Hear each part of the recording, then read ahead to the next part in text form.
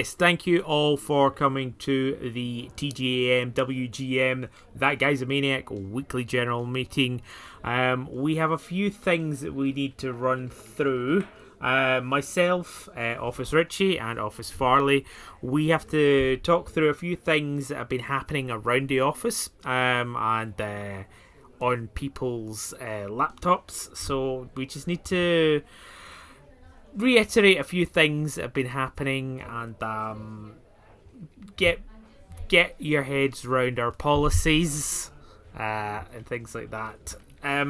Farley, do you want to sort of very quickly remind people? I don't think Farley's here. Office Farley. Mind quickly reminding people about TGAM and like the website and the socials and things like that? Yeah, sure. Because it's a lot really of you are spending quite a bit of time on social media at the moment. So please follow That Guy's a Maniac at That Guy's a Maniac, all one word, all lowercase. And of course, that links to the heart of That Guy's a Maniac, www.thatguys.co.uk.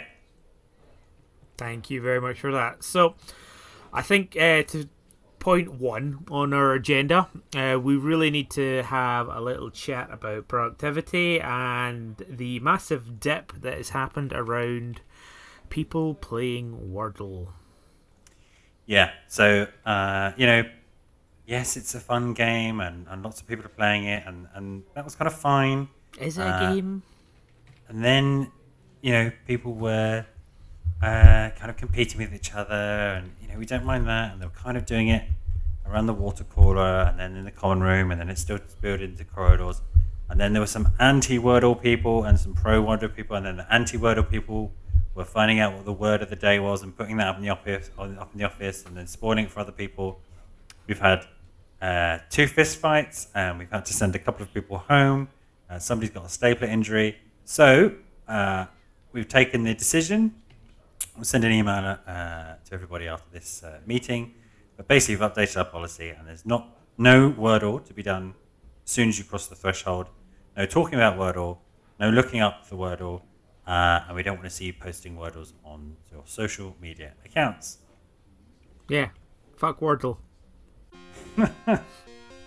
Intro done? Intro done. But yeah, on a more serious note, so you hate Wordle? Yeah, I don't hate Wordle, but it's one of those things that's taken the world by storm, or, well... The Wordle by storm. Certainly on my social media. So then I kind of ended up having to block the word Wordle, but then also blocking the green and yellow squares. It's really interesting to me, and the part I was really tempted because when a game kind of like that kind of goes, mainstream, or it feels like it's mainstream and everyone's playing it. Yeah. I think it's really fucking selfish and uninteresting to post how you did on your Wordle. I think the app allows you to automatically do it. Yep, but it does. As an advertising campaign. That's the whole. Yeah, I mean it's genius, obviously. But as a lifelong gamer, and we know not to ever talk to anyone else about games. This whole time, we could have been posting, my achievements, just spamming all my followers with, I got this trophy, I got this achievement, but we're not because we know it's selfish and it's horrible. And then all of a sudden, every fucker is just self. Oh look how well I did in the Wordle today. Nobody cares, mate. Yeah, no, I know. I'm tempted to reply to them with my, well, look, here's my certificate for completing the Pokedex in Pokemon Diamond Pearl. Yeah. Except, no, like, people don't consider Wordle a game. They consider it a kind of lifestyle that's increasing their dialogue and things like that as well. I don't mind them, them doing it. That's fine. It's the showing off your kind of virtual achievement. Yeah. I mean, I'm guilty of that. I like as soon as I got my outfits in World of Warcraft, I was pinging pictures up on Facebook and making you post pictures on our social media. But that's that's fine because if for the 3 people who follow us, that's presumably what they're following us for. Yeah.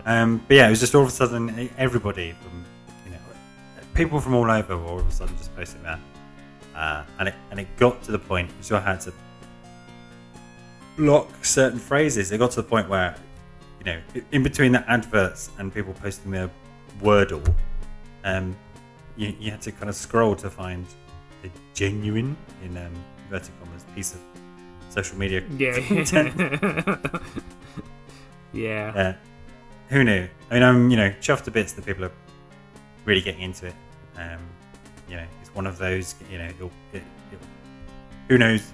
Maybe if it lasts a little bit longer, it will be up in the echelons of Tetris and Snake, and there's games that kind of cross the threshold into mass uptake. But yeah, people's behaviour. That's what makes me really angry. It's people's behaviour about it. Yeah, no, I was having a go at it, and I did it's got a daily tracker as well. So you have to play it daily to keep your your Wordle run up or Wordle streak. Yeah. So there's even that sort of gamification in there. But yeah, it's the sheer amount of time that you can spend on it as well. It's also very, very susceptible to false results as well. So you can do Wordle on your phone, and then you can just put a word in straight away and get your, oh, I got it first time. It's just like, there is very little in the way of, like when people post those things, it's like, fuck you, I don't believe you did do that the first time. Like, I mean, I'm sure there are genuine people, but it's so, I don't know, like, it also does take a big gulf out your day. Like, looking at those 5 letters, thinking, what could this 5-letter word be? Is it moist? Is it mount? Why did my head go there? Is it penis? Is it it's like, yeah. Is it anuses? Is it mommy's boobies? And other Freudian things? Yeah. Well, you were saying you had to delete it because you were thinking about it a lot. Well, it wasn't that I deleted. And then when you were done, there's nothing to delete. It's just a browser game. Oh, I wonder what tomorrow's word could be. Yeah, it's just another daily game. The same pish that you get in any of your other mobile games. Free to play, where you have to do this. There's less ads, don't get me wrong. And yeah, people are using the excuse of expanding vocabulary and all that sort of stuff, but it's... I don't mind. People could, go nuts. I'm glad that some people have, discovered something that gives them a wee bit of joy. But I'm not interested in how we did. Please, spare me. Otherwise I will start, digging out my platinum trophy screenshots of my PlayStation and just posting them to everyone. Yeah, I mean, it's the daily achievement of... I suppose it's no different than posting, look, I managed to cook dinner. Here's my beans on toast. I suppose that's what social media is for. It's just the Wordle has made a convenient, silly little pattern that people who play it care about. Yeah. The playing I don't have an issue with. I really don't. It's the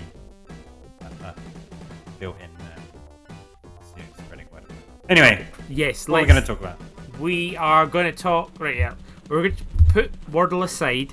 The reason and point of this episode is some nice evergreen content, which is we're going to talk about the Mega Drive or the Genesis.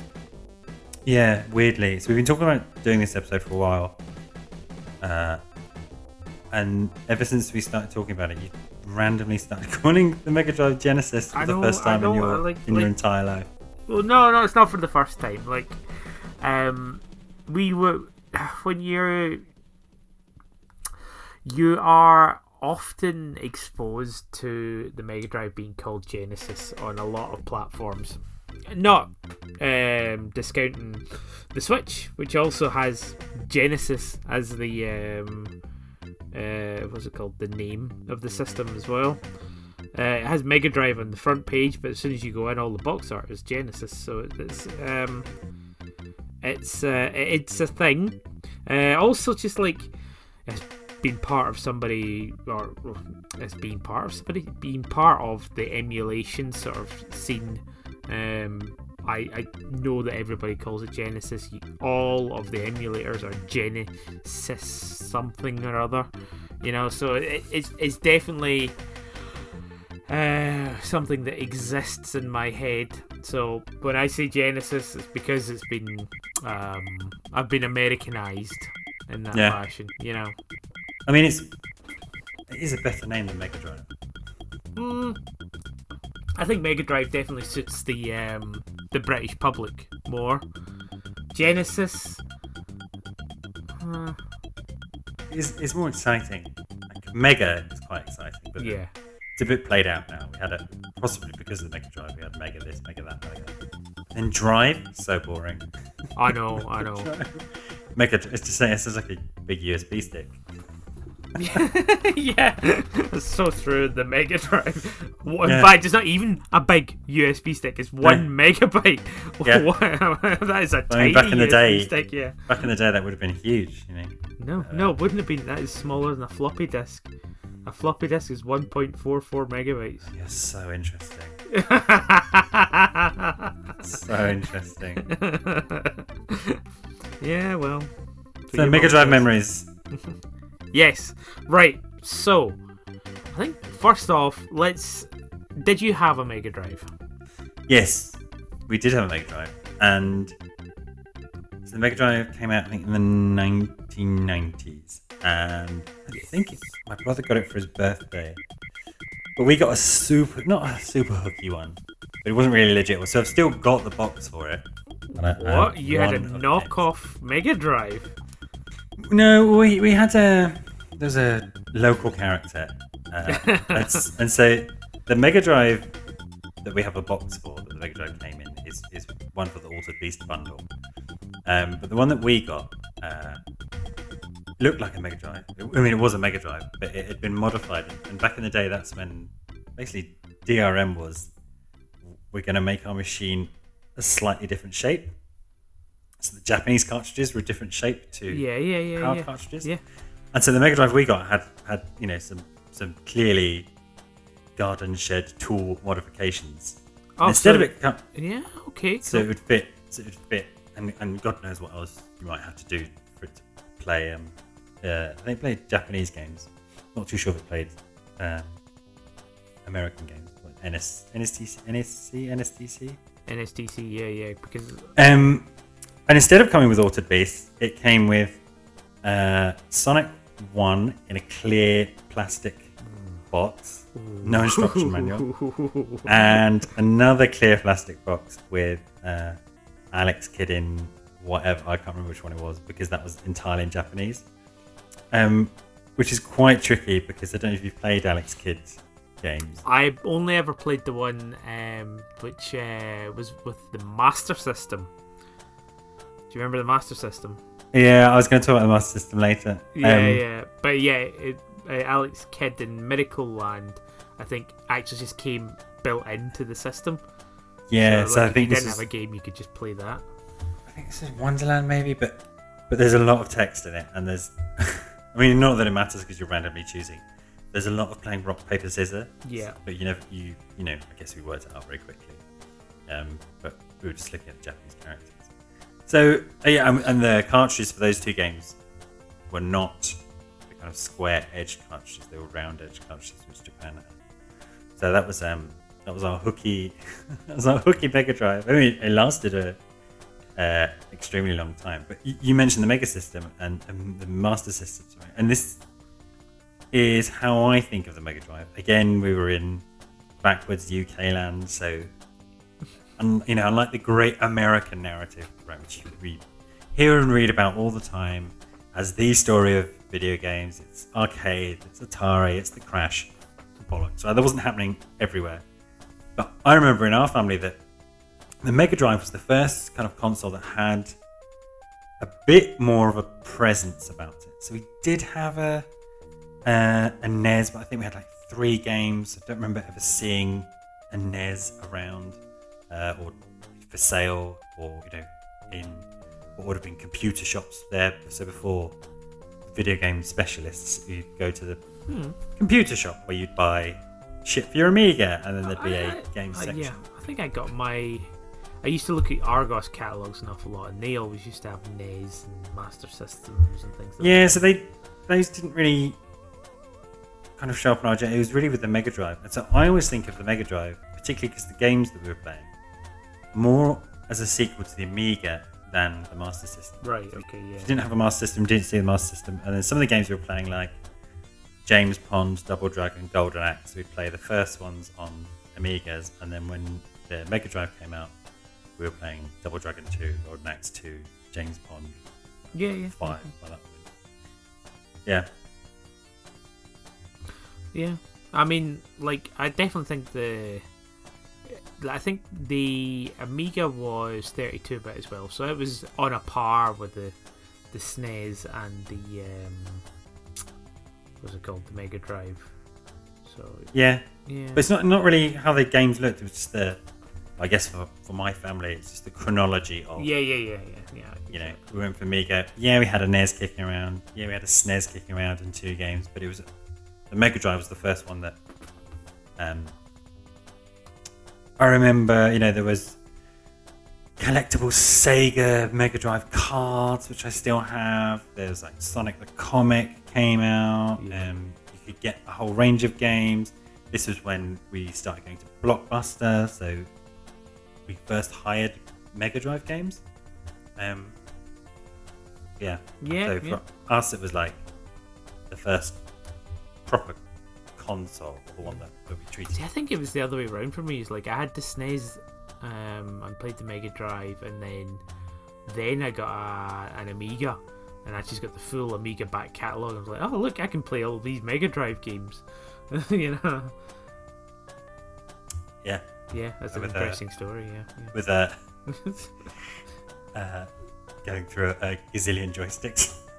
Yes. Trying to play them. Well, that was the other thing. You could just plug your Mega Drive joypad into your Amiga, which is quite cool. Let's talk about the Mega Drive, the joypad. Well, first of all, you should really ask me, did I have a Mega Drive? Oh, you've kind of already. Did you have a Mega Drive? No! Let's And move on. whose episode idea was this? No, look, I didn't have a Mega Drive, but I did. I had a friend, and I did have a friend once, I didn't have a Mega Drive. I did have a friend. I did Just have the a lies friend. just keep coming, yeah. The lies keep coming. No, And he saw a Mega Drive once, and he would describe it to you yeah. in really poetic language. Yeah, and every single pixel he would describe, just Yeah. like the color of it, the hue. No, You'd be sat around a burning bin in the main streets of Scotland, and he'd regale you. He'd tell stories of James Pond, this brave fish warrior, through song, and that's how you experienced. he would recite the Sonic 2 cheat code. And what we used to do was swapsies. So I would give him my SNES for a week, and I would get the Mega Drive for a week. And I mean, we did that a few times just to sort of sit down and play the games for yourself. So like, go around to his house and you play Sonic 2. I get stuck playing as Tails. You want to play Sonic 2 properly, not as the stupid fox that keeps dying or going off the screen, Mm-hmm. So yeah, just things like that. So I didn't have the Mega Drive, but I played it a lot. And also post Mega Drive, I have played a lot of the games as well through other emulation means, which we may have touched on before. Yeah. And now, Of course, the Switch.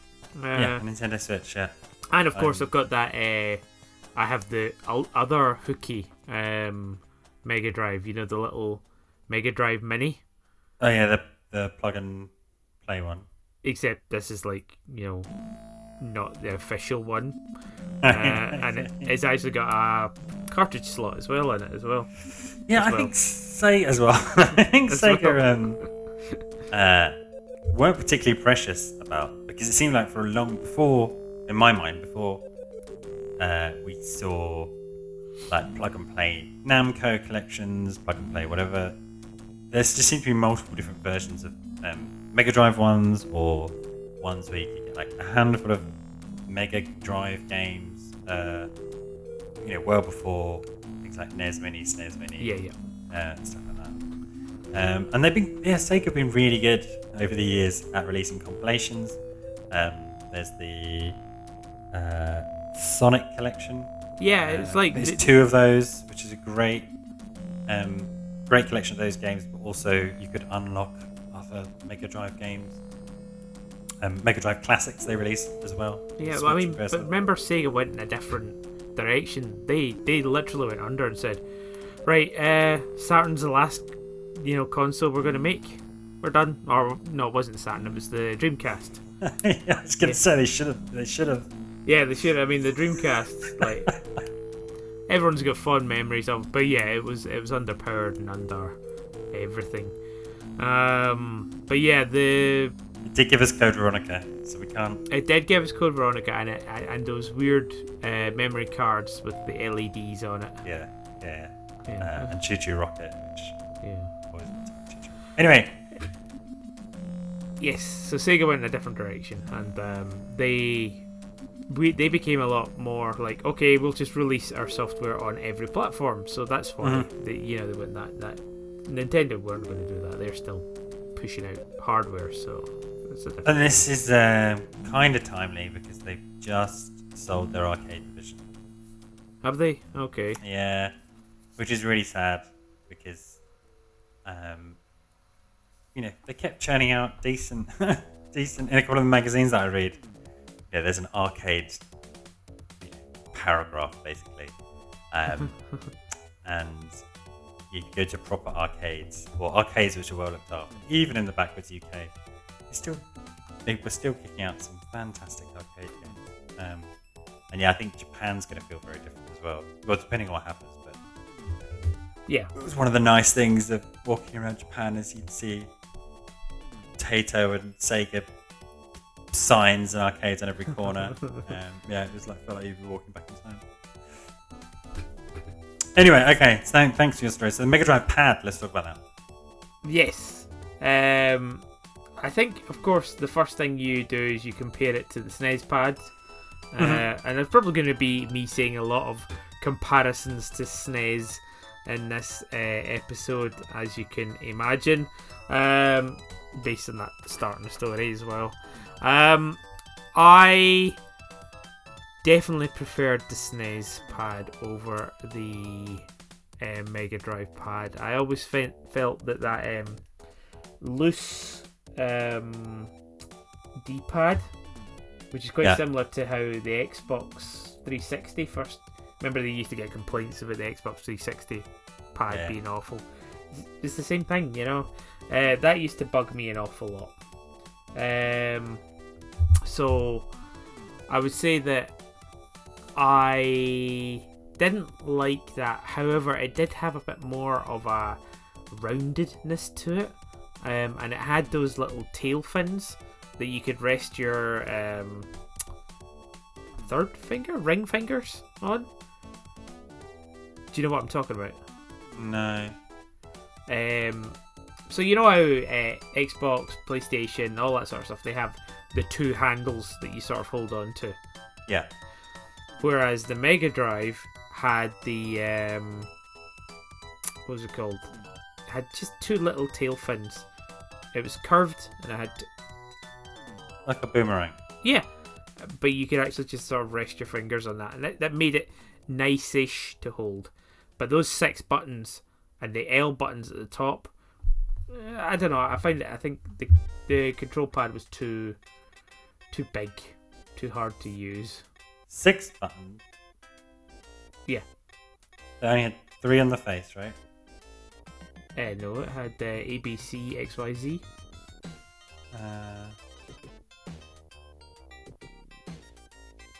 Maybe a hooky one did. No.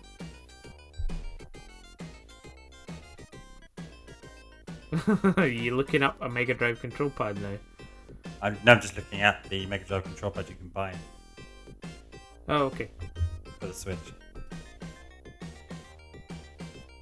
Yeah. Yeah, ABC. ABC, is that all it has? Yeah. Well, maybe I'm thinking of third-party controllers then. Or...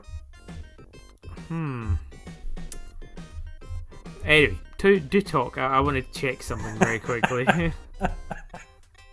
Is it how many buttons the Mega Drive control? So, given what you just said about how the Mega Drive fat in with your cutting your teeth as a gamer, I would think it was the other way around. So for me, in fact, it still affects me today. I was much happier with the 3 buttons rather than the 2 and 2 that the SNES had. And I still have issues with it in some games on the Switch if I'm switching between the gamepad and the Joy-Cons for some reason. Yeah. I'm never 100% sure where X or Y. Which one's X and which one's Y. Tracing it back, I think, to the Sega days. Yeah, it was a good pad. And although the soft D-pad was rubbish for some games, it was quite good for other kinds as well. So I found it easier to do your Hadoukens and whatnot, but then I found it much harder when you just want to walk, particularly that Golden Axe, where you just want to walk straight. You don't want to drift up or drift down or jump off the edge of a cliff. Yeah. Okay, so I'm having a little look into the controllers. I get what you're saying as well. Like, I think there was different ways to sort of play with the controller, and yeah, like doing the Hadoukens on those ones, absolutely. I know exactly what you're saying. You can get used to it, but I don't know. I think the low profile and being able to sort of smoothly sort of run your finger across the pad as opposed to keeping your finger static and moving around. I don't know. There are pros and cons to both. So yes, looking at the controllers, we're both right. The controllers. No, we're not both right. Yeah, no, we are. No, we're not. The controller that you get with the Mega Drive, Yeah, is ABC only. yeah. But Sega have official models, official, not third-party hooky ones, which have the XYZ as well. Next, you'll be saying turbo buttons are legit as well. No, absolutely not. No. This is. Yeah. No. Let's talk about the 3 buttons. OG. Please stop. You're. I am genuinely right here. Please don't. They both came with both. I know that you do get hooky ones, and I actually found the hooky one that I remember playing with, which had, instead of the XYZ buttons, it had these sort of flat start select buttons above them. Minging. And yes, it had like turbo and shit like that on it. But no, there was Mega Drive 6-button controllers. Look it up. It's a thing. It's official. I don't know why. What games would use it? I think it was maybe fighty games or something like that. Because things like Street Fighter, you had to have 6 buttons at least, including the shoulder buttons.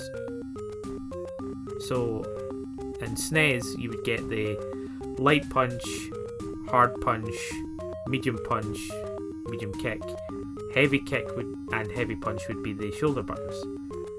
So I think it was they brought in more buttons, and eventually that means that they had 8 buttons. You know, more than the SNES. But trust me, it was definitely a thing. Oh yeah, it's a thing, but it's not. It's like, you know, talking about dual shock pads. We talk about the PlayStation. Yeah. Like, so it's like the Dolphin, the Wave controller. for the, it wasn't official. Like, yeah, no, it was official.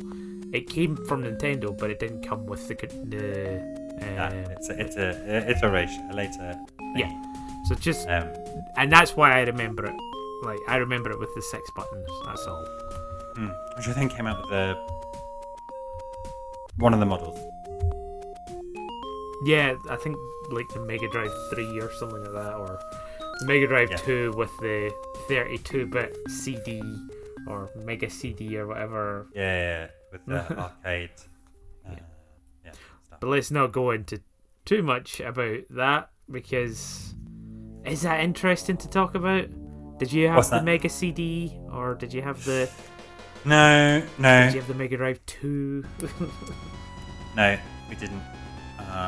And I don't think there was much reason to get it. There was none. There was zero. My mate, my friend back then, my mate, he actually sold his Mega Drive to get the Mega Drive 2. Oh yeah, the different iterations. I think that's fine. Yeah. And like they had, there's a bit of colour to the Mega Drive 2, but the Sega CD or the Mega CD and what's the other shit you could attach to it as well? Because you could get the Mega CD for the original Mega Drive as well, and it made it was like a big platform that it sat on. Yeah. And then the Mega Drive 2 was basically like DJ decks. You had your Mega Drive 2, and then next to it you had the Mega CD, and you had to sort of put it onto the platform. So the Mega CD had this raised box on the right hand side, and then a flat platform that you plugged your Mega Drive 2 into. Yeah. I was just looking at the number of titles, because it's really only through emulation that I've touched anything on the Sega CD. Or 32 games. There's 205 Sega CD titles. 57 were Japan only, 39 were North America only, 5 were Europe only. 5? Yeah. Oh, we're Europe only, okay. Yeah, I wanted to talk about that. It was on my list. And I don't know if I appreciated it at the time. No, we definitely didn't. It's because we didn't have enough exposure. But like, there was genuinely UK people churning out games. There were a lot of UK only games. But they which I don't know. That's quite cool. Yeah, including I was looking down the big list on the Wikipedia. This is how in-depth our research is. On the Wikipedia. Yeah. Like 3 out of 4 of the Micro Machines games didn't come out outside of Europe. Okay, that's quite interesting. Yeah, which is perhaps why it's not spoken of with the same regard when you hear American people talking about their formative games. Yeah. Because we had 5 of them, I think. All but the first one were Japan and America. So yeah, I didn't appreciate that. But obviously that again, it fits in nicely with my family story about the Mega Drive, and that it was something we would come across a lot more, rather than going to your local computer shop and there being 2 SNES games, neither of which you'd heard of. Oh, do you want to punt? So whatever it was, 60 quid on this game with some curious box art. Could be really good, could be awful, could be Stunt Race FX, could be Street Fighter 2. Yeah. Yeah. How many games, if you don't know, do you reckon the Mega Drive had over its lifetime? 400. 713. Okay. Yeah. More than I thought. But yeah. I did... and I know I said this about the PlayStation a lot. I look back to the PlayStation as a platform where there seemed to be... They're just experimenting with all kinds of different games. And I think the same is kind of true of the Mega Drive as well. Although a little bit more restricted. So most things were some kind of platformer. Yes. The vast majority of things, well, the games that And we most played. of them were like ocean platformers as well. The licensed ones that we've talked about before, yeah. But you could get many different flavors and styling of platformer. Yeah. We weren't really into sports games at all. I think we maybe played one of the NHL games, NHL 95. But yeah, we mostly played it for the other kind of micro machines, and then the rest are different degrees of a character is walking on a platform. Sometimes you're punching other characters in the face on that platform. Sometimes you're collecting beans or 7-Up bits. Yeah, exactly. So let's talk about the games. Let's talk about the games. Should we get the big one out of the way? The big one. Okay, go on. Yeah. Well, Sonic. Yeah. Okay, cool. I have more memories of Sonic 2 than I do of Sonic. Yeah, I don't know. We had this hooky Sonic 1, which wasn't English, on a Japanese cartridge. And then I think maybe we didn't have Sonic 2, but then we definitely had Sonic 3 and Sonic and Knuckles. The other ones, I don't remember. I played Mean Bean Machine much, much, much later. I don't think people played at the time. And then was there another one? Sonic Spinball. Yeah, I mean, let's just stick to Sonic the platform rather than the spin-off games. Yeah. Yeah. Great games. Yeah, I suppose like that was the game that I always wanted to play. That was the one like, can I borrow your Mega Drive? I'll give you my SNES. Because I basically wanted to play Sonic 2, and I do remember like just staying up ridiculously late in the morning, just basically fucking around with the Sonic 2 level editor cheat thing. Oh, you're one of those.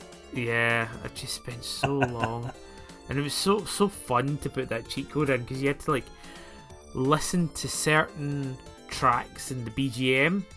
Yeah. You know, so like, what did it stand for? Big game music? Background music. Background music. Okay. Big game music. Big game music. Like big band music, except for the game. You got BGM, and then your sound effects is LGM. Big game music, and then the little noises are little game music.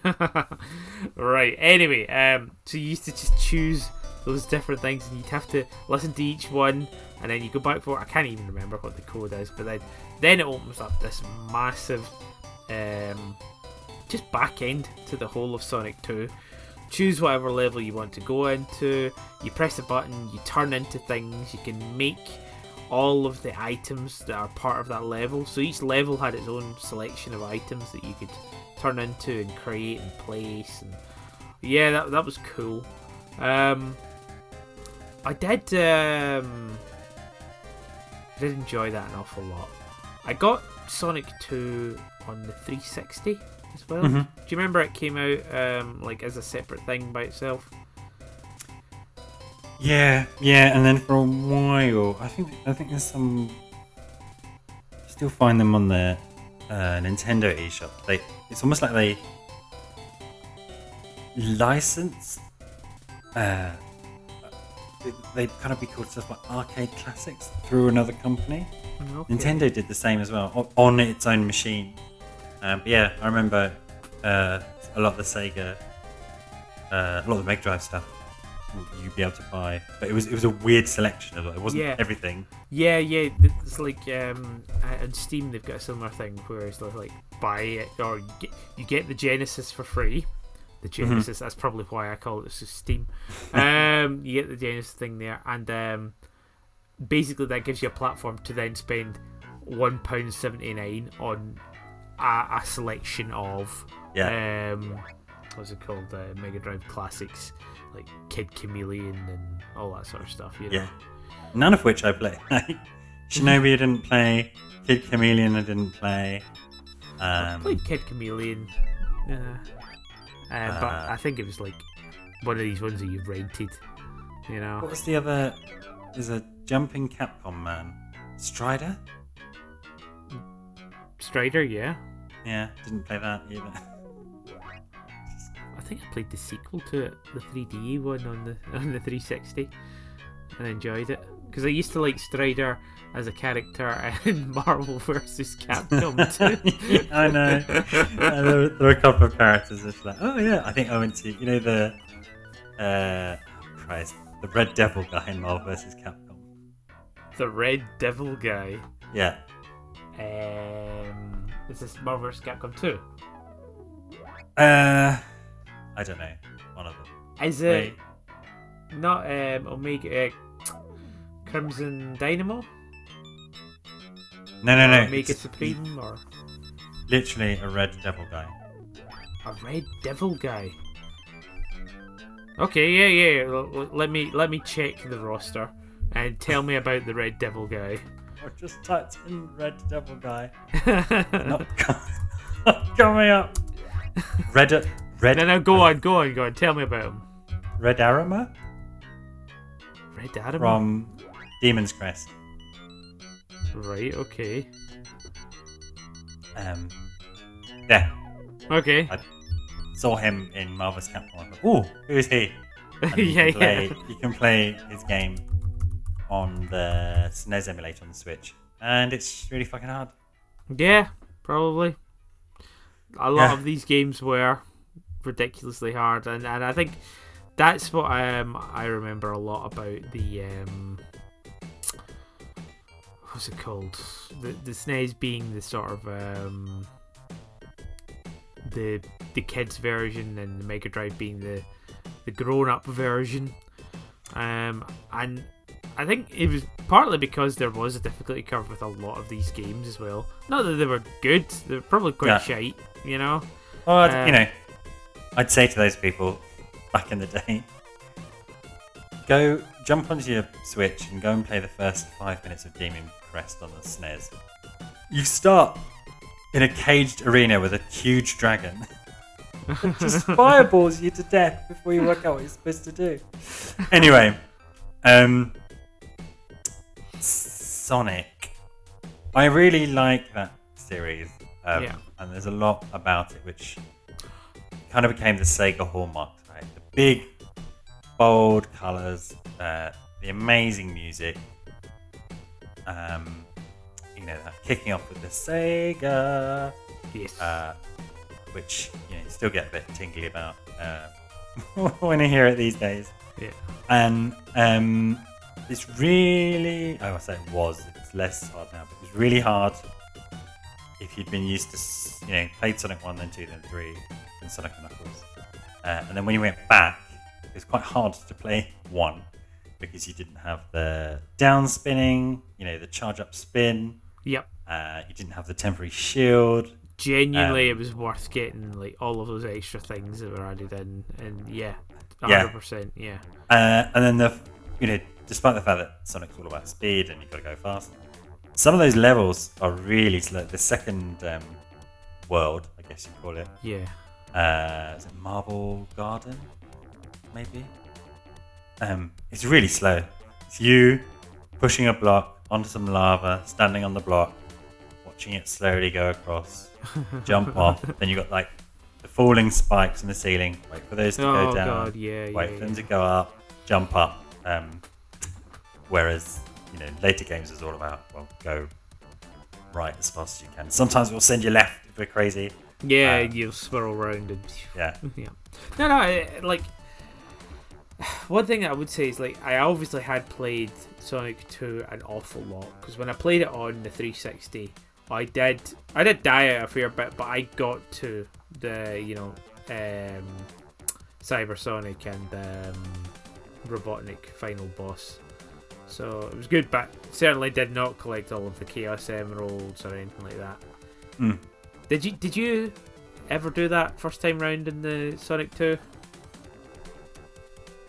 I'm not too sure about Sonic 2. Sonic 3 we did kind of put in a lot of time to do all of that business. Sonic 1, I can't remember if we did, and there's some really nice with the Mega Drive Collection, which is released on a number of platforms. The emulator is like a 90s bedroom. Yes, that's really cool. Yeah. So it's really cool because you've got your game selection on the right hand side.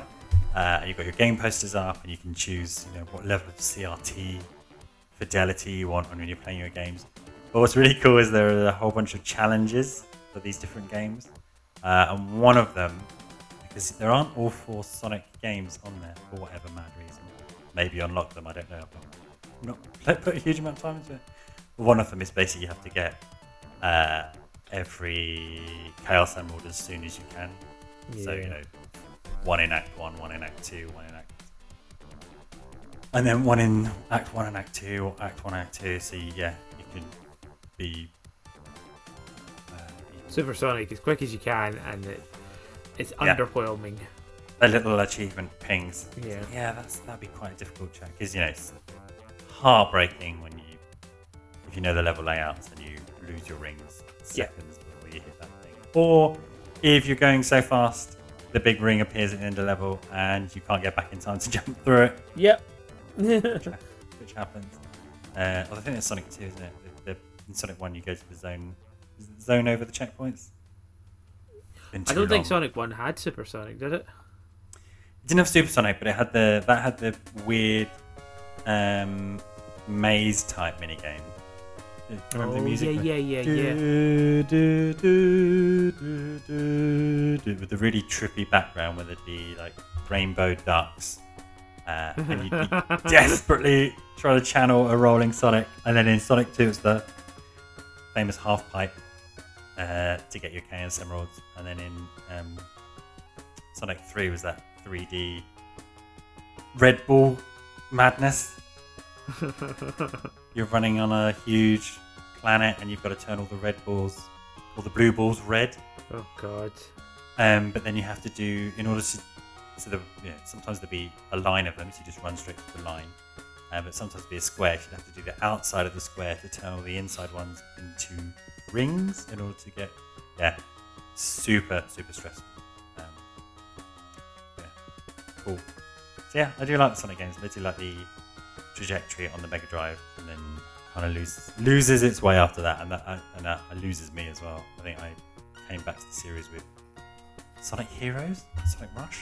I haven't even bothered coming back to the series because all it is I don't know. There is a bunch of furry characters. I think the closest I've come back to the Sonic series is All Star Racing. Yeah. Which is very good. Sega All-Star. Yeah. We've said it's our favourite kart racing game because you could co-op it and earn experience. It's really fun. It's a good kart game. But I think because I never got Sonic 3 and I only ever played the Sonic 2 with Knuckles once. I thought that was so cool that you got the cartridge that you plugged into another cartridge and you can now play as Knuckles, and no way, this is cool. And then you play it and you're just kind of I kind of wish it was Sonic.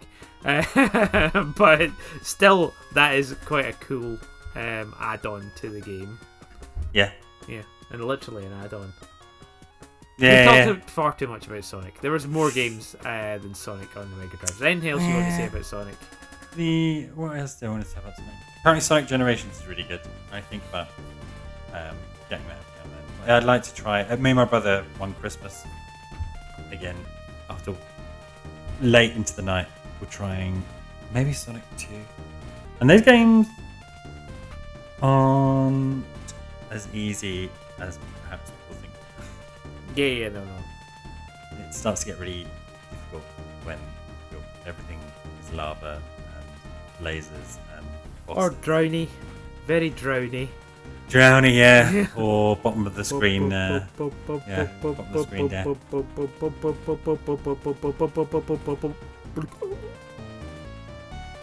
That's it. Sorry, I'll stop. And the bosses. The bosses were really, really tough. I remember spending a long time on Robotnik, and just it's really, really brutal because you struggle with Cybersonic, and then immediately after you are onto Robotnik, and you used to have to cheese it. You were just cheesing it. Juggling that one ring. Yeah, entire fight. You get to Cybersonic, you're like, yeah, I've got 58 rings. Oh no, I've been hit. Oh shit, I only managed to get one of them. Yeah. And then you're just like, right, okay. You're just hoping it doesn't bounce off the screen or slowly flashes away. Yeah. Anyway, the other side of Robotnik, yeah. But what was good about those is the first time, there's very good with most Robotnik boss fights. Struggle the first time you get there. Then once you back out, you can do it really quickly. Yeah, I know. That was the thing. It's like you used to take more risks, where you would the first time you do it, you'd hit Robotnik once, and then you'd hide, let him do about 3 or 4 of his do his pattern, and then when it was safe, by the end you're like, oh, actually I can get him 3 times on the way in. 3 times, and then I can get him again on this one, and then I only need to hit him one more time, Yeah. Yeah.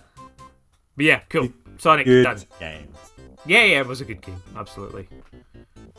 I don't think it can be recaptured. That's the problem with all of these extra new games and Sonic 4s and all this sort of stuff. Just like it was of its time, and let's just move on.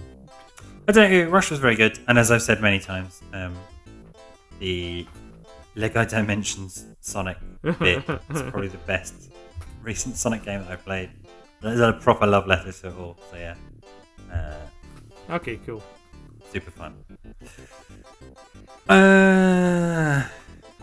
Give us a game. Space Harrier 2. Space Harrier 2.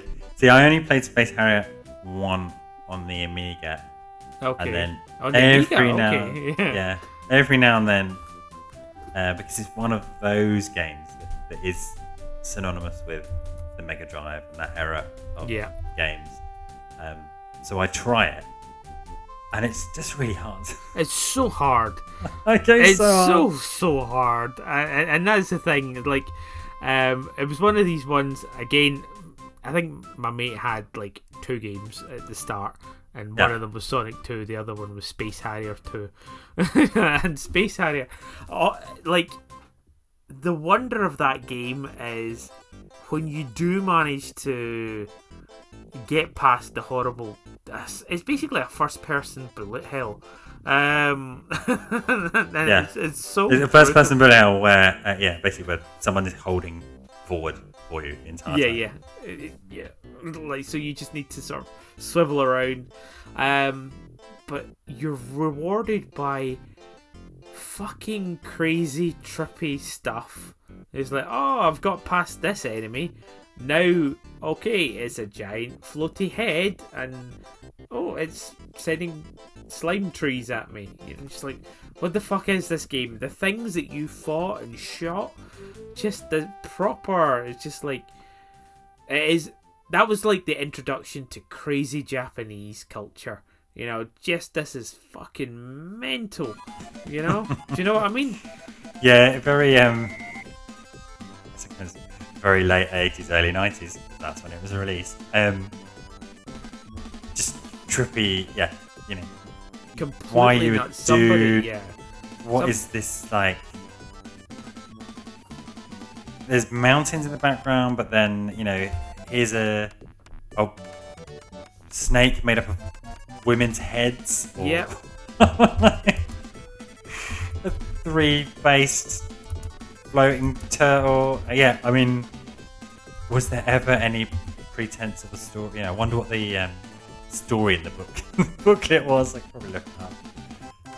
Well, I mean, like the box art has this sort of straight-laced guy in a red suit, and it does have a giant floating lady head with a snake.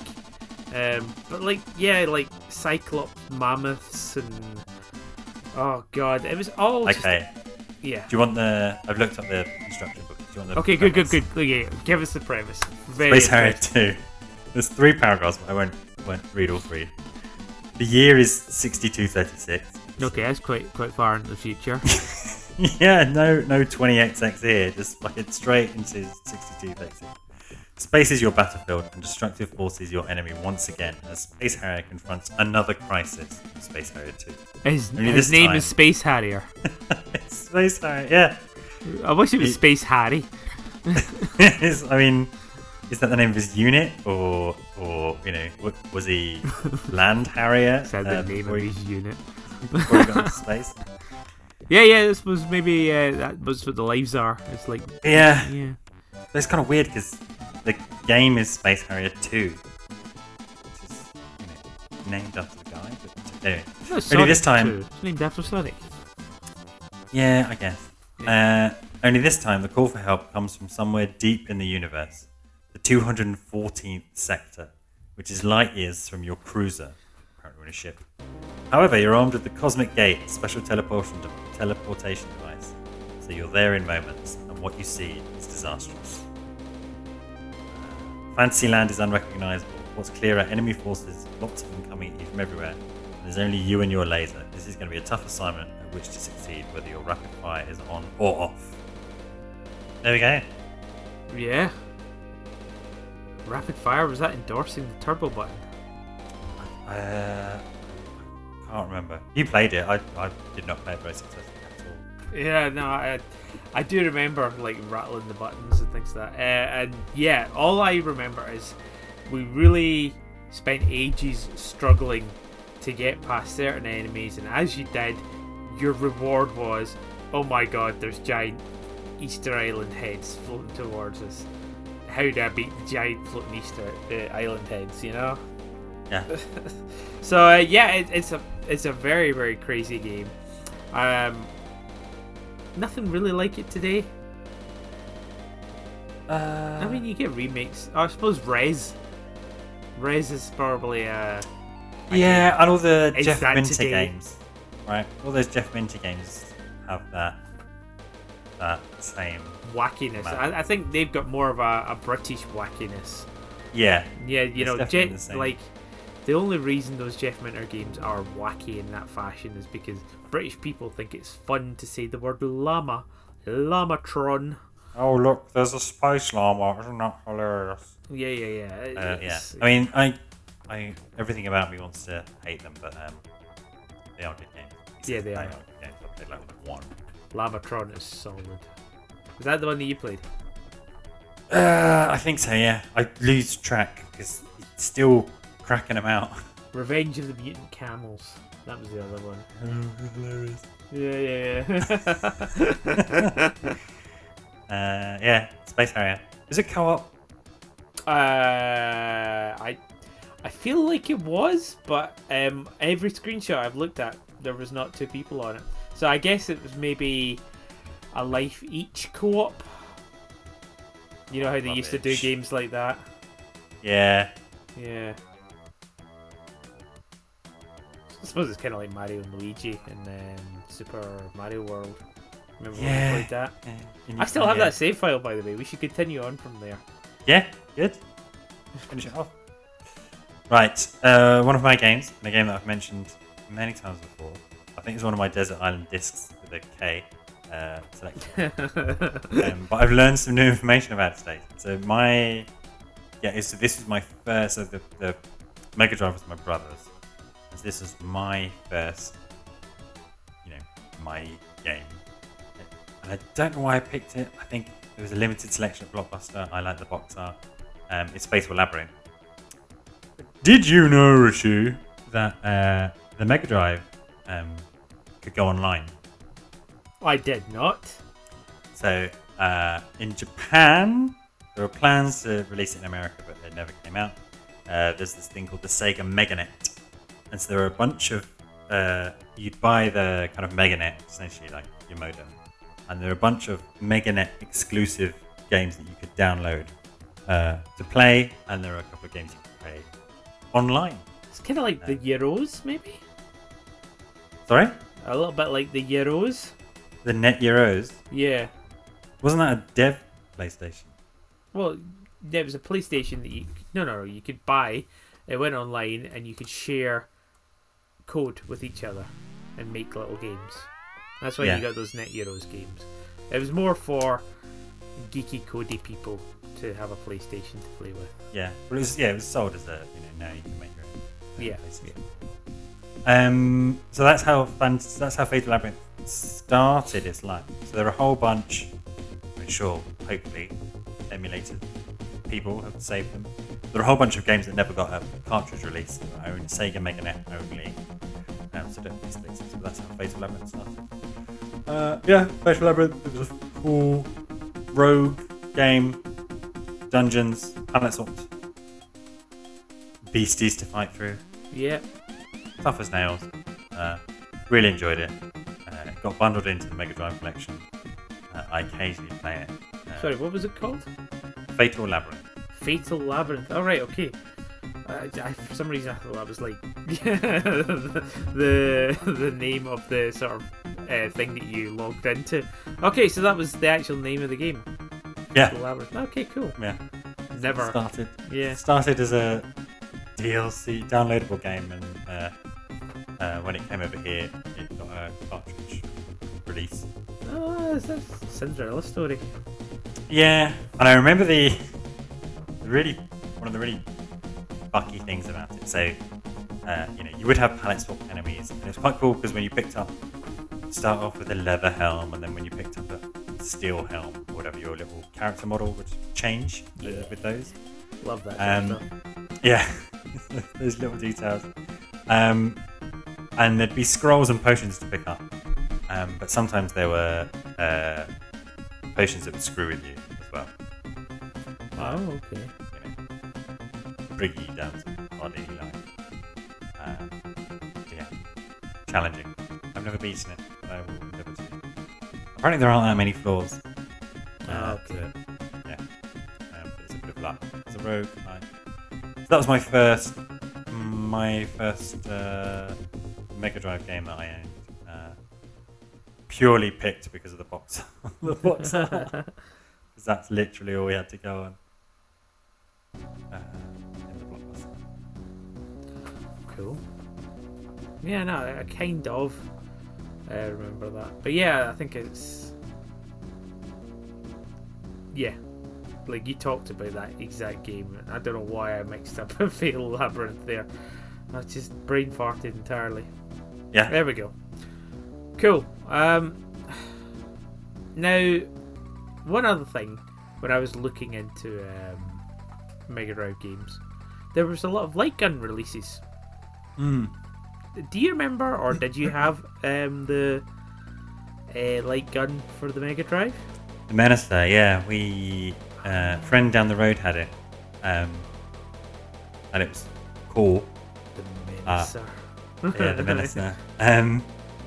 And for years, until I downloaded the Mega Drive Classic Collection for the Switch, I thought that was Toe Jam and Earl's genuine game. So the Menacer came with, I think, 5 or 6 games. Yeah.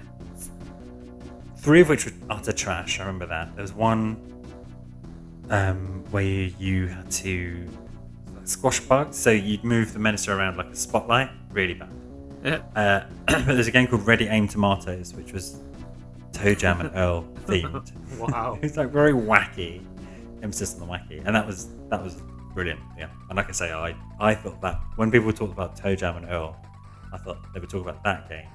And then when I actually played one of the Toe Jam and Earls, Escape from Funky Town or whatever it's called, I was like, what the hell's this game? It's like a roguelike game. Where's the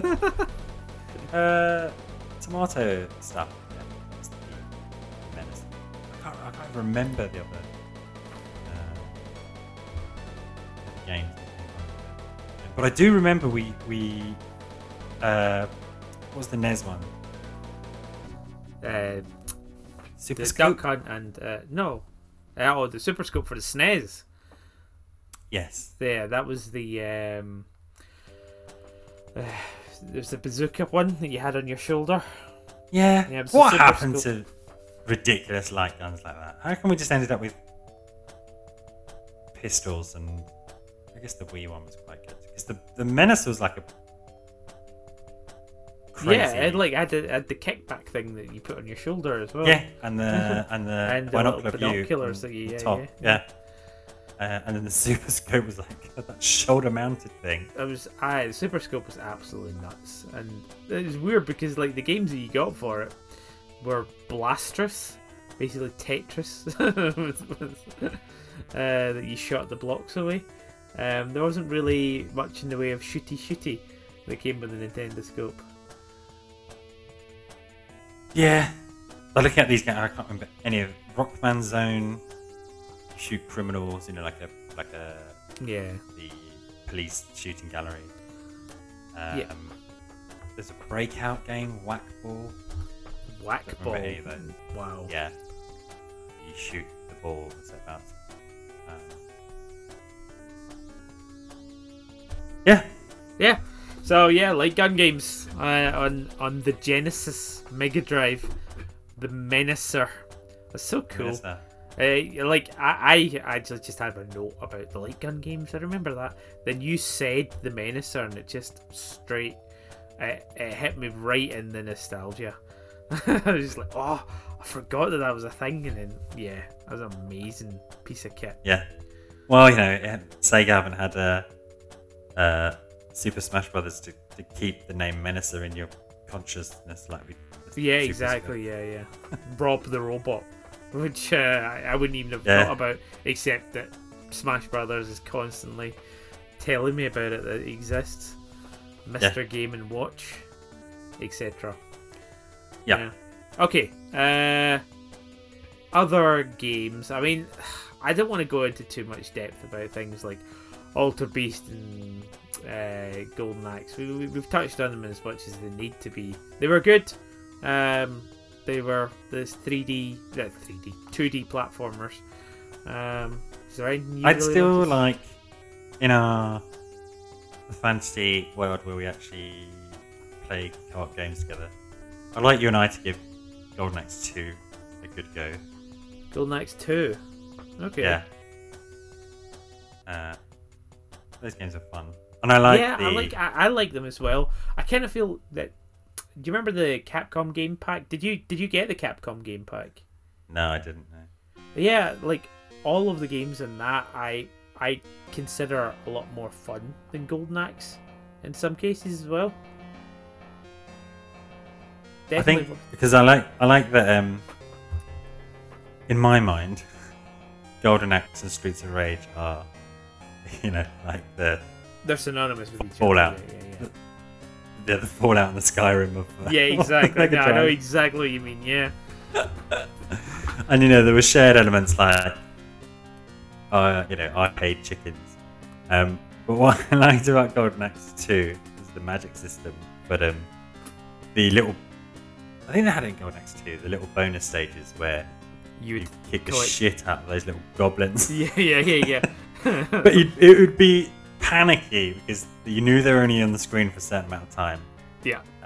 Really help you to kick them to get health and potions, but it was really difficult to do it because they were moving between the planes and you were desperately trying to move between the planes as well. But I think with those games, Golden Axe, Streets of Rage, probably most of the ones on the Capcom pack you talked about, then unless you remember them really well, they're not really games you can kind of just like drop in and out of. You have to learn your best strategies to get through it. I think and it helps if you're playing co-op to keep each other going, but also for the crowd control element. So it's like a genre of game that's really hard to play on your own. I mean, they were super forgiving with those Capcom packs because they were supposed to be like the arcades, and therefore I was kind of like, do you want to just play it with infinite credits? I'm like, cool. Yeah. I'll do that. Get to the end of the game. Consider myself happy to have played through it. Yeah. I might not have played brilliantly, but it's less of a less hanging over you. And plus, I mean, that's the thing with those games. There was no password system. There was no saving. It was you put in your quarter. I was about to say. Yeah, you put in your your quarter, and then you get your life. You're your 50p. Yeah. unless you keep pumping money in, you're not going to get to the end. You know. Yeah. Yeah. But I played Golden Axe all the way through. Played Golden Axe 2 all the way through. I put it on the other day, and you get to the way those games work. Is the guys at the end of the first level end up just becoming your mid boss. You're just in a fight with the boss. The first time you come across them, you just got utterly destroyed. They hit you twice and you're dead. You're like, Christ, okay.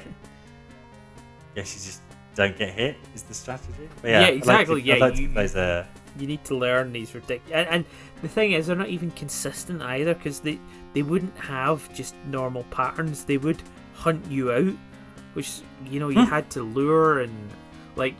That's the thing. Like when you. They could also. Yeah. Fixate on one. They could also disappear off the screen. Yes. For a bit. Yes, that happens a lot in those Capcom games. Straight up, Not too sure where you are. Oh, okay. You've moved to the plane below, and you can hit me, even though I'm not. Yeah. Yeah, Golden Age and Streets of Rage. Golden Axe and Streets of Rage. Yeah. Pretty much the same. Streets of Rax. Golden Age. Golden Age and Streets of Rax. Of course, for a short time you were Streets of Rage 2's single player mode world champion. Yeah. We're going to talk about that anymore? Billy Big Balls. I've got people like you to tell everyone. It's fine. Interestingly, with both of those, I prefer the second game to the third game. Yeah, I think they made the changes you wanted in the sequels, and then the third one they just felt they had to make changes. So it kind of deviated away from what you wanted it to be, which happens with lots of games. Yeah. Shall we talk about another game? Yeah. Have you heard of a little title called Mortal Kombat?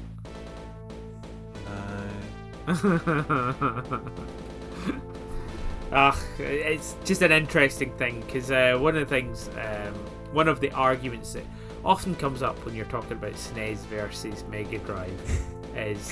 How often are you having an argument about SNES and Mega Drive? Oh, I mean, in your head? Me, in my head constantly. No, but on like internet forums and stuff like that. And Mortal Kombat tends to be this weird benchmark. So the first one was unequivocally better on the Sega systems, purely because they had blood and gore.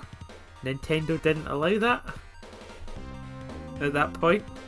And then Mortal Kombat 2 came out, and Nintendo went miles ahead as the better version. Faster, better, got the blood in it, all, smoother. So you can do like these comparisons on YouTube, and people talk about that. So an interesting point. I think I played Mortal Kombat 1 on the Mega Drive, and I think I remember it was a little bit queasy. It's like, all the blood. This is a bad boys game. Do you know what I mean? Or like a naughty boys game. Yeah, naughty boy. Yeah. But then I got it on the Amiga on the 6 discs. But we shan't go into too much depth about that, because season 1, I think I said it a few hundred times. Oh yeah, a few hundred times. Every other episode, I think. Yeah. But you brought up one of the games which naturally drew SNES versus Mega Drive comparison. Yeah. Another game which did the same was Aladdin. Yes. So the Disney games are like... It's another thing that I really liked about the Mega Drive, was the sheer amount of Disney games. And it even started in the Master System. Did you ever play Castle Illusion? Yeah, that was really, really cool. And it was so creepy, and yet it was Disney as well. That's well worth a revisit. Is there a Castle of Illusion level in Kingdom Hearts? If not, there really should be. Yeah.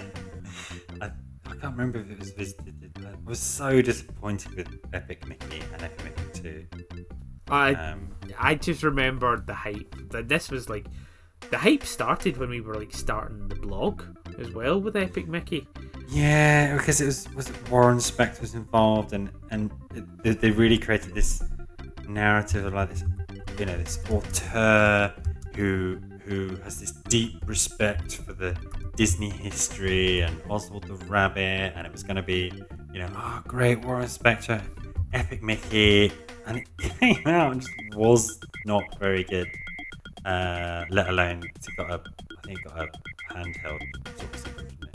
Yeah, Disney and Warner Brothers got really good outings on Mega Drive. Yeah, Quackshot, brilliant with the shooting plungers. Yes. Mechanic. Aladdin was great. Tailspin, various Mickey games. Yeah.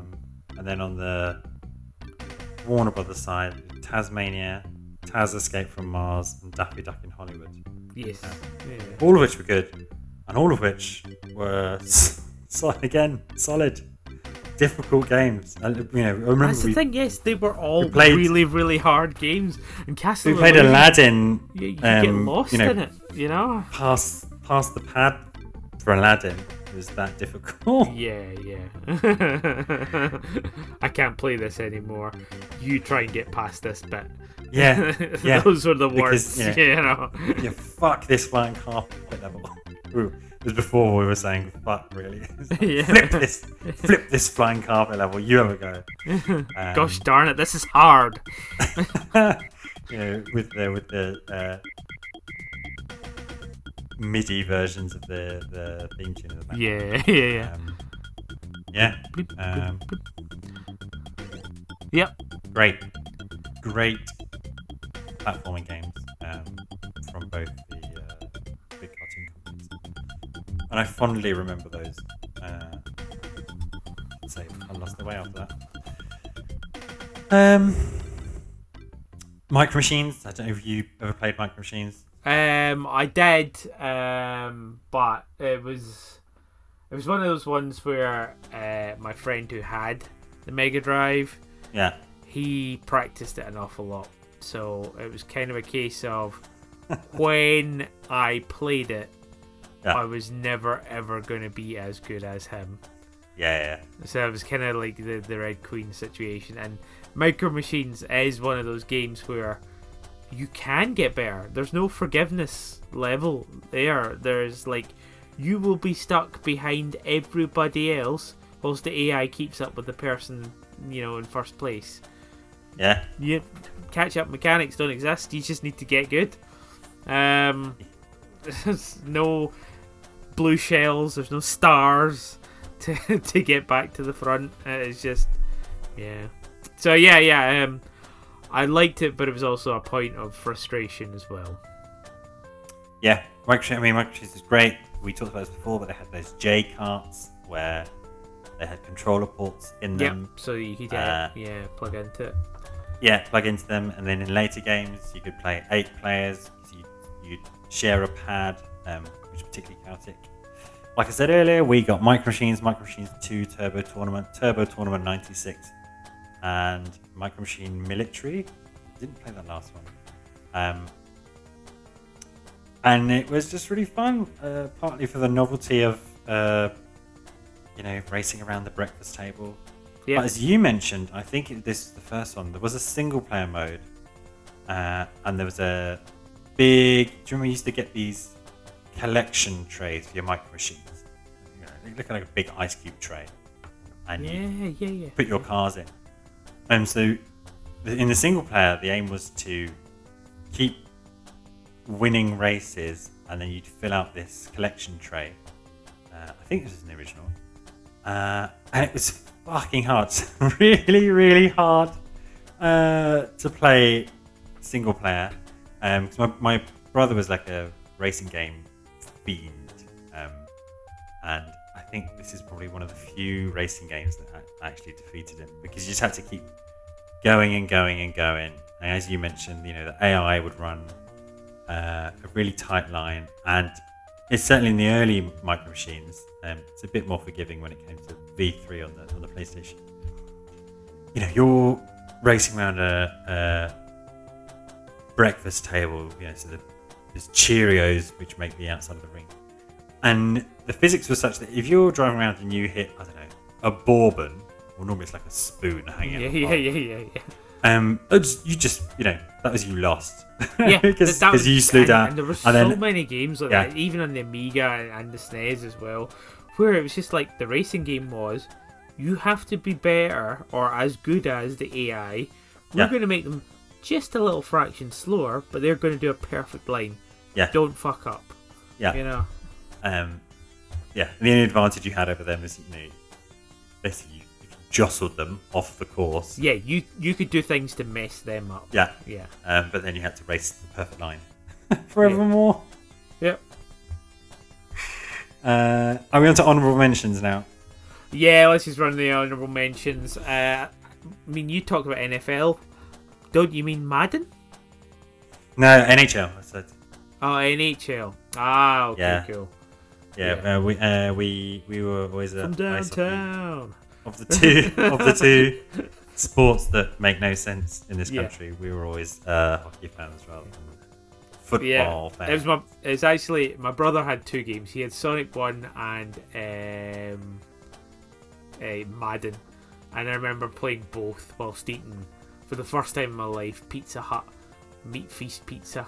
Oh man, you were firmly in the 90s. Yeah, firmly in the 90s, sitting there cross-legged in front of a CRT TV, and I was having a go at Madden and having no clue what was going on. Yeah, no idea. You can't even brute force that game just to say, how do I win? You can't. I had the same experience recently. I thought I'm going to play through all those NES games on Nintendo Switch, and so eventually you come across, I think it's Tecmo Bowl. Yep. And it's impenetrable. Your first screen is like a diagram of 8 different formations. Like, what does this mean? Is it like, Someone once broke it down how to play these games, and it made sense when they explained it to me. Think of it as a mixture of chess and football. So, in chess, what you want to do is you want to make a play, and that's the thing. So you're choosing the play that you want to do, and how well you execute that will move you slightly further up the field.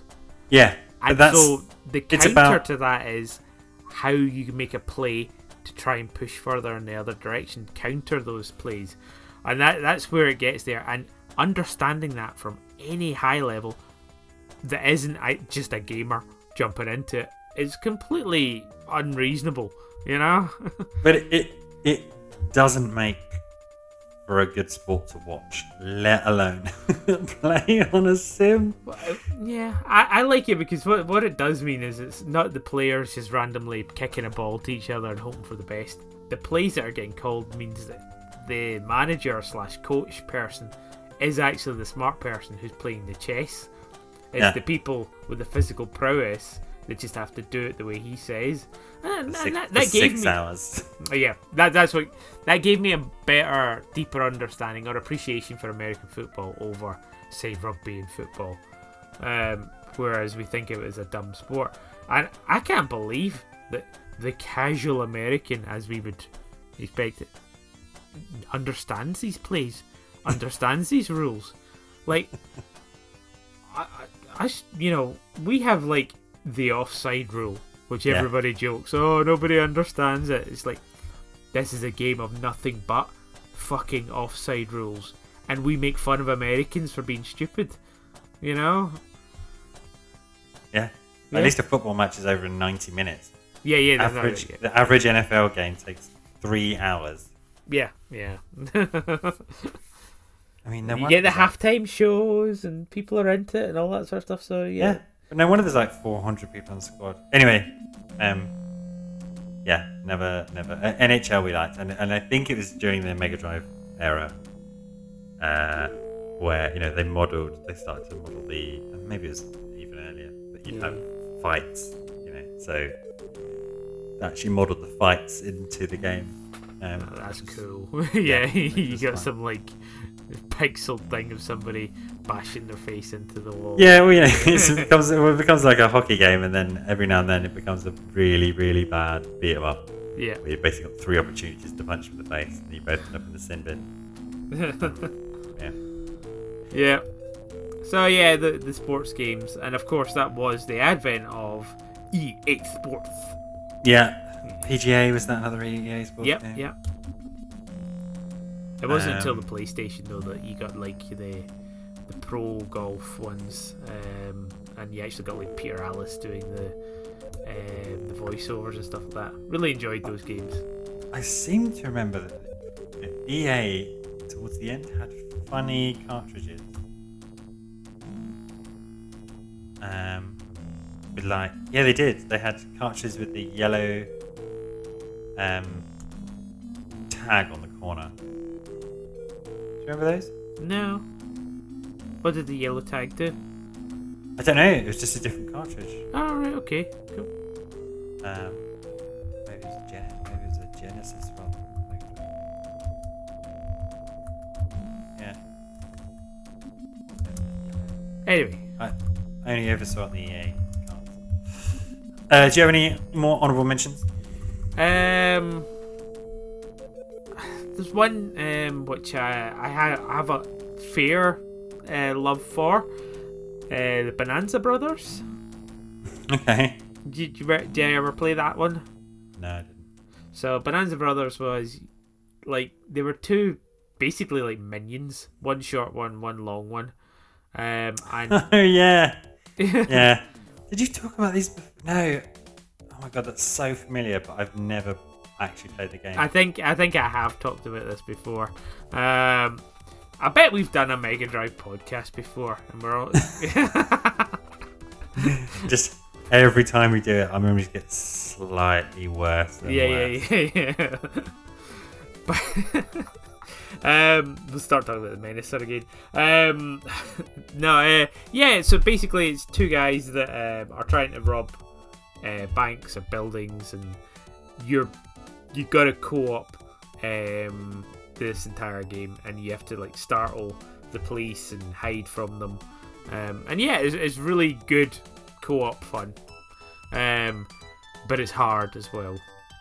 So it's well worth playing at some point. Yeah, I'd love to. It looks great. It really does. It kind of has that spy versus spy feel. Yes, exactly that. Top I think and it was a sort of play on Spy versus Spy. Yeah, and I love the models. They look like the guys from the Dire Straits video. Yeah, exactly that. Yeah, if those guys were made of Lego, what were their names? Do you remember? Bo and Bonanza? I don't know. Mobo and Robo. Mobo and Robo. Okay. No, I don't remember off the top of my head. And I don't think I even delved into the backstory of them. But yeah. Great. Oh, I bet it wasn't whatever it was, 6425. No. You are the Space Harrier. Cool. Good shout. I'd like to give that a try. I wonder, is that one of the ones that's made it onto the Switch? Probably not. No. That'd be cool. You did online co-op. No, my other honourable mentions, they're all there, that we talked about. That's it from me, really. What about you? My honourable mentions are these are all different flavours of platformers. Cool Spot, which we talked about extensively. Yeah. Corporate Icon. Earthworm Jim and Earthworm Jim 2. Although sadly it's been somewhat undermined by its creator being a not very nice person. But at the time, the Earthworm Jim games were great, and the cartoon, in my mind, the cartoon came out way, way, way after Earthworm Jim the games did. And that was even That was, Yeah, that was between Earthworm Jim and 1 and 2, wasn't it? I don't know, because he drew quite heavily. You know, he had Dr. Ropefish for a head. I don't know about the creator being a very nice person. Is it something we want to talk about in the podcast? No. It's just been cancelled. But Okay. I think appropriately. But yeah, Earthworm Jim, great games. Partly for really fucking with the format. With their boss fights, one level you'll turn into a blind cave salamander, quiz at the end, questions made no sense. Really, really fun. And the cartoon was equally off the wall. Bonkers, wacky. yeah. Wacky, yeah. Jurassic Park, a couple of really decent Jurassic Park Yeah. games. Again, super solid in the way that they were. So stupidly hard. And again, they were 2D platformers. And you're just running away from horrible raptors. Yeah, and then one level was set on a river, and so you were hopping on and off this boat, which was a real pain in the ass. We got to the end level where you're on the skeleton above the T-Rex, and we could never get any further. And this is pre us being able to look up how you did it. Yeah. So yeah, we never finished it. Yeah. Despite really difficult. Moonwalker. Yes. Yep. Who knew that a music video for Smooth Criminal could inspire an entire game, and that game wouldn't be utter trash? No, it's a movie. Oh, is it? Yeah, Moonwalker is a movie starring Michael Jackson. He turns into a car, as in he turns into a sort of transformer. We definitely had this discussion. Yeah. Before. We've definitely made this podcast, haven't we? I told us about the game. You tell me it's a film. He turns into a car. I go, wow, who knew? Yeah. Anyway. This time also on season 3 of TGM, the Do you know what he got? podcast. It's the Moonwalker and Earthworm Jim episode again. And what game are we talking about, Richie? We're talking about Mortal Kombat 3 this time. And then the last game I wanted to mention was Green Dog, which we've also talked about before. They're just cool different ways of being. What game? Sorry, Green Door? Green Dog. Green Dog. Yeah. No, yeah, I don't even remember us talking about that. We definitely have done the Mega Drive podcast. We talked about it when we were talking about Cool Spot, because Green Dog and Cool Spot are two corners of the triangle of Sprite trying to take over the world. Click. And then I wanted to finish on games that I never played, but I always wanted to. They've always been on my wish list, and I never got around to it. Desert Strike was one of those. I was obsessed with Desert Strike. Oh my god, yeah, Desert Strike. You never played it? No, I always wanted it, and then again, I think it was in Blockbuster 1 week, and I wasn't ever then again, and I used to fantasize and dream about it. All of those games were great. The Desert Strike, Jungle Strike, Urban Strike. Yep, they were all really, really good. I think actually Desert Strike. Alright, don't rub it in. I've just said I wanted to play it and didn't. Yeah, well. Yeah, they were really, really good. Really, really good. I can't. Oh man, I'd hate it if I hadn't played Desert Strike, because they were great games. Alright, I get it. How much of a dick would you have to be to not play Desert Strike? God, it's been 40 years. Get yourself a copy, because they're really good. I don't think they stand the test of time, I'll be honest with you. I think, Do they not? Nah.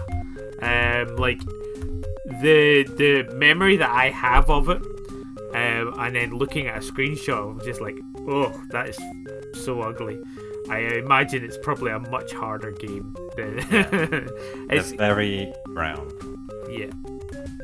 But yeah, well, maybe it's worth having a go actually. Oh no? Let's get the emulator out when you're round next. Phantasy Star. Unfortunately, I've tried. Yeah, I started Phantasy Star 2 a couple of times, and it's just I've missed the boat. Absolutely, one of those big. It's like. Yeah, it's like all of the RPGs that they just dump on the Nintendo Switch store as well. Like, here, have Breath of Fire 1 and 2. And yeah. Okay, both of those games are 200 plus hours alone. Right, fine. Thanks for that. Yeah. Yeah. Like I say, I tried it, and it was which is a shame because lots of people love Phantasy Star. It's still going. My brother has been a huge fan since the Dreamcast, the first online one. Comic Zone. Yes. I'm really interested in. Yeah, played that one. I think it's one of those games that I was trying to unlock on the Sonic collection, but you have to, I don't know, beat all the Sonic games in one life or something to unlock it. It's now available. It's a bit silly. There's another one with a robot, and I'm trying to remember its name. God Where you have to damn it. collect frisbees. Maybe, yeah. It feels like you have to collect frisbees. It was more of a side-scrolling beat-em-up thing, but it wasn't co-op. Yeah. I know the one. It's on the Mega Drive collection. Yeah. And then, last but not least, I'd love to give Syndicate on Mega Drive a go. Oh, right, okay. Yeah. Yeah, just to see. Because it was tough enough on the PlayStation when you had, 10 buttons. I mean, I was very lucky because I played that on the Amiga, so it was mouse and keyboard. Much easier to play. But how you do that with 3 buttons? Yeah. I'd love to know. Wow. Yeah. Cool. That's my wish list for the Mega Drive. Cool. I think Desert Strike is something we should definitely look into and see if we can get running. Oh no, fuck that. Bonanza Bros. All the way. Bonanza Brothers, and I want to give Space Harrier a go as well. Well, let's start with Space Harrier. And Yeah. after 5 minutes of us both dying 400 times. Yeah. We'll do Bonanza Brothers. Realise that we are not in sync at all. And then finish off with some Desert Strike. Yeah. Yeah. Some napalm for dessert. Yeah. Yeah. I don't know. I guess ending the Mega Drive, I didn't touch. Ooh, an item. I didn't touch the Sega CD or the Saturn. Barely touched the Dreamcast, and then that was it. Yeah. Yeah, no, I had the Dreamcast, but yeah, I skipped the in between bits because they were expensive consoles. That's the thing. Yeah. Yeah. That was the thing for us as well. Starting with the Sega CD, is it was just getting more and more expensive. And quite hard to get hold of games. And there was nothing that really suggested like you have to have this. Especially not when compared with the PlayStation. Where games were nowhere near as expensive in my mind. I mean, like, yeah, the SNES and the Mega Drive both had very expensive games. Mm-hmm. Everything else was much cheaper. The Amiga was like a tenner, Yeah. So for the same title. So yeah, that was our one last foray. I wouldn't really say I'm a Sega fanboy, but it's definitely formative console chops were on.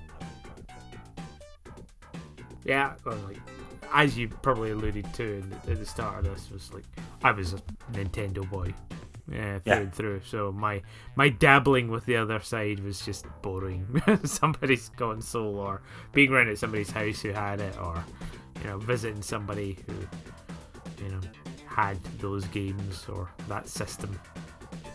Feeling the control and thinking, oh, this is different from the SNES.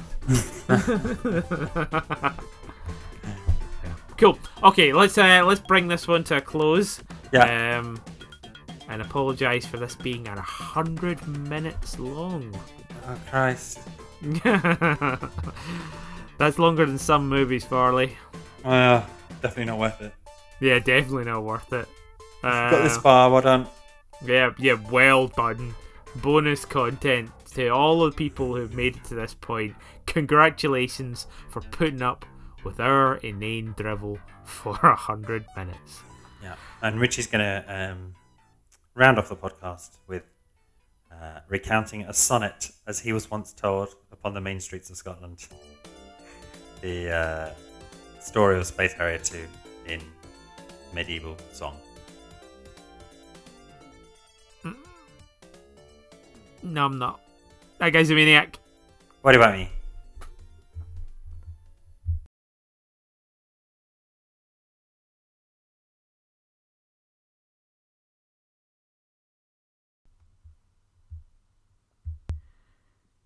Hi, welcome to the fuck.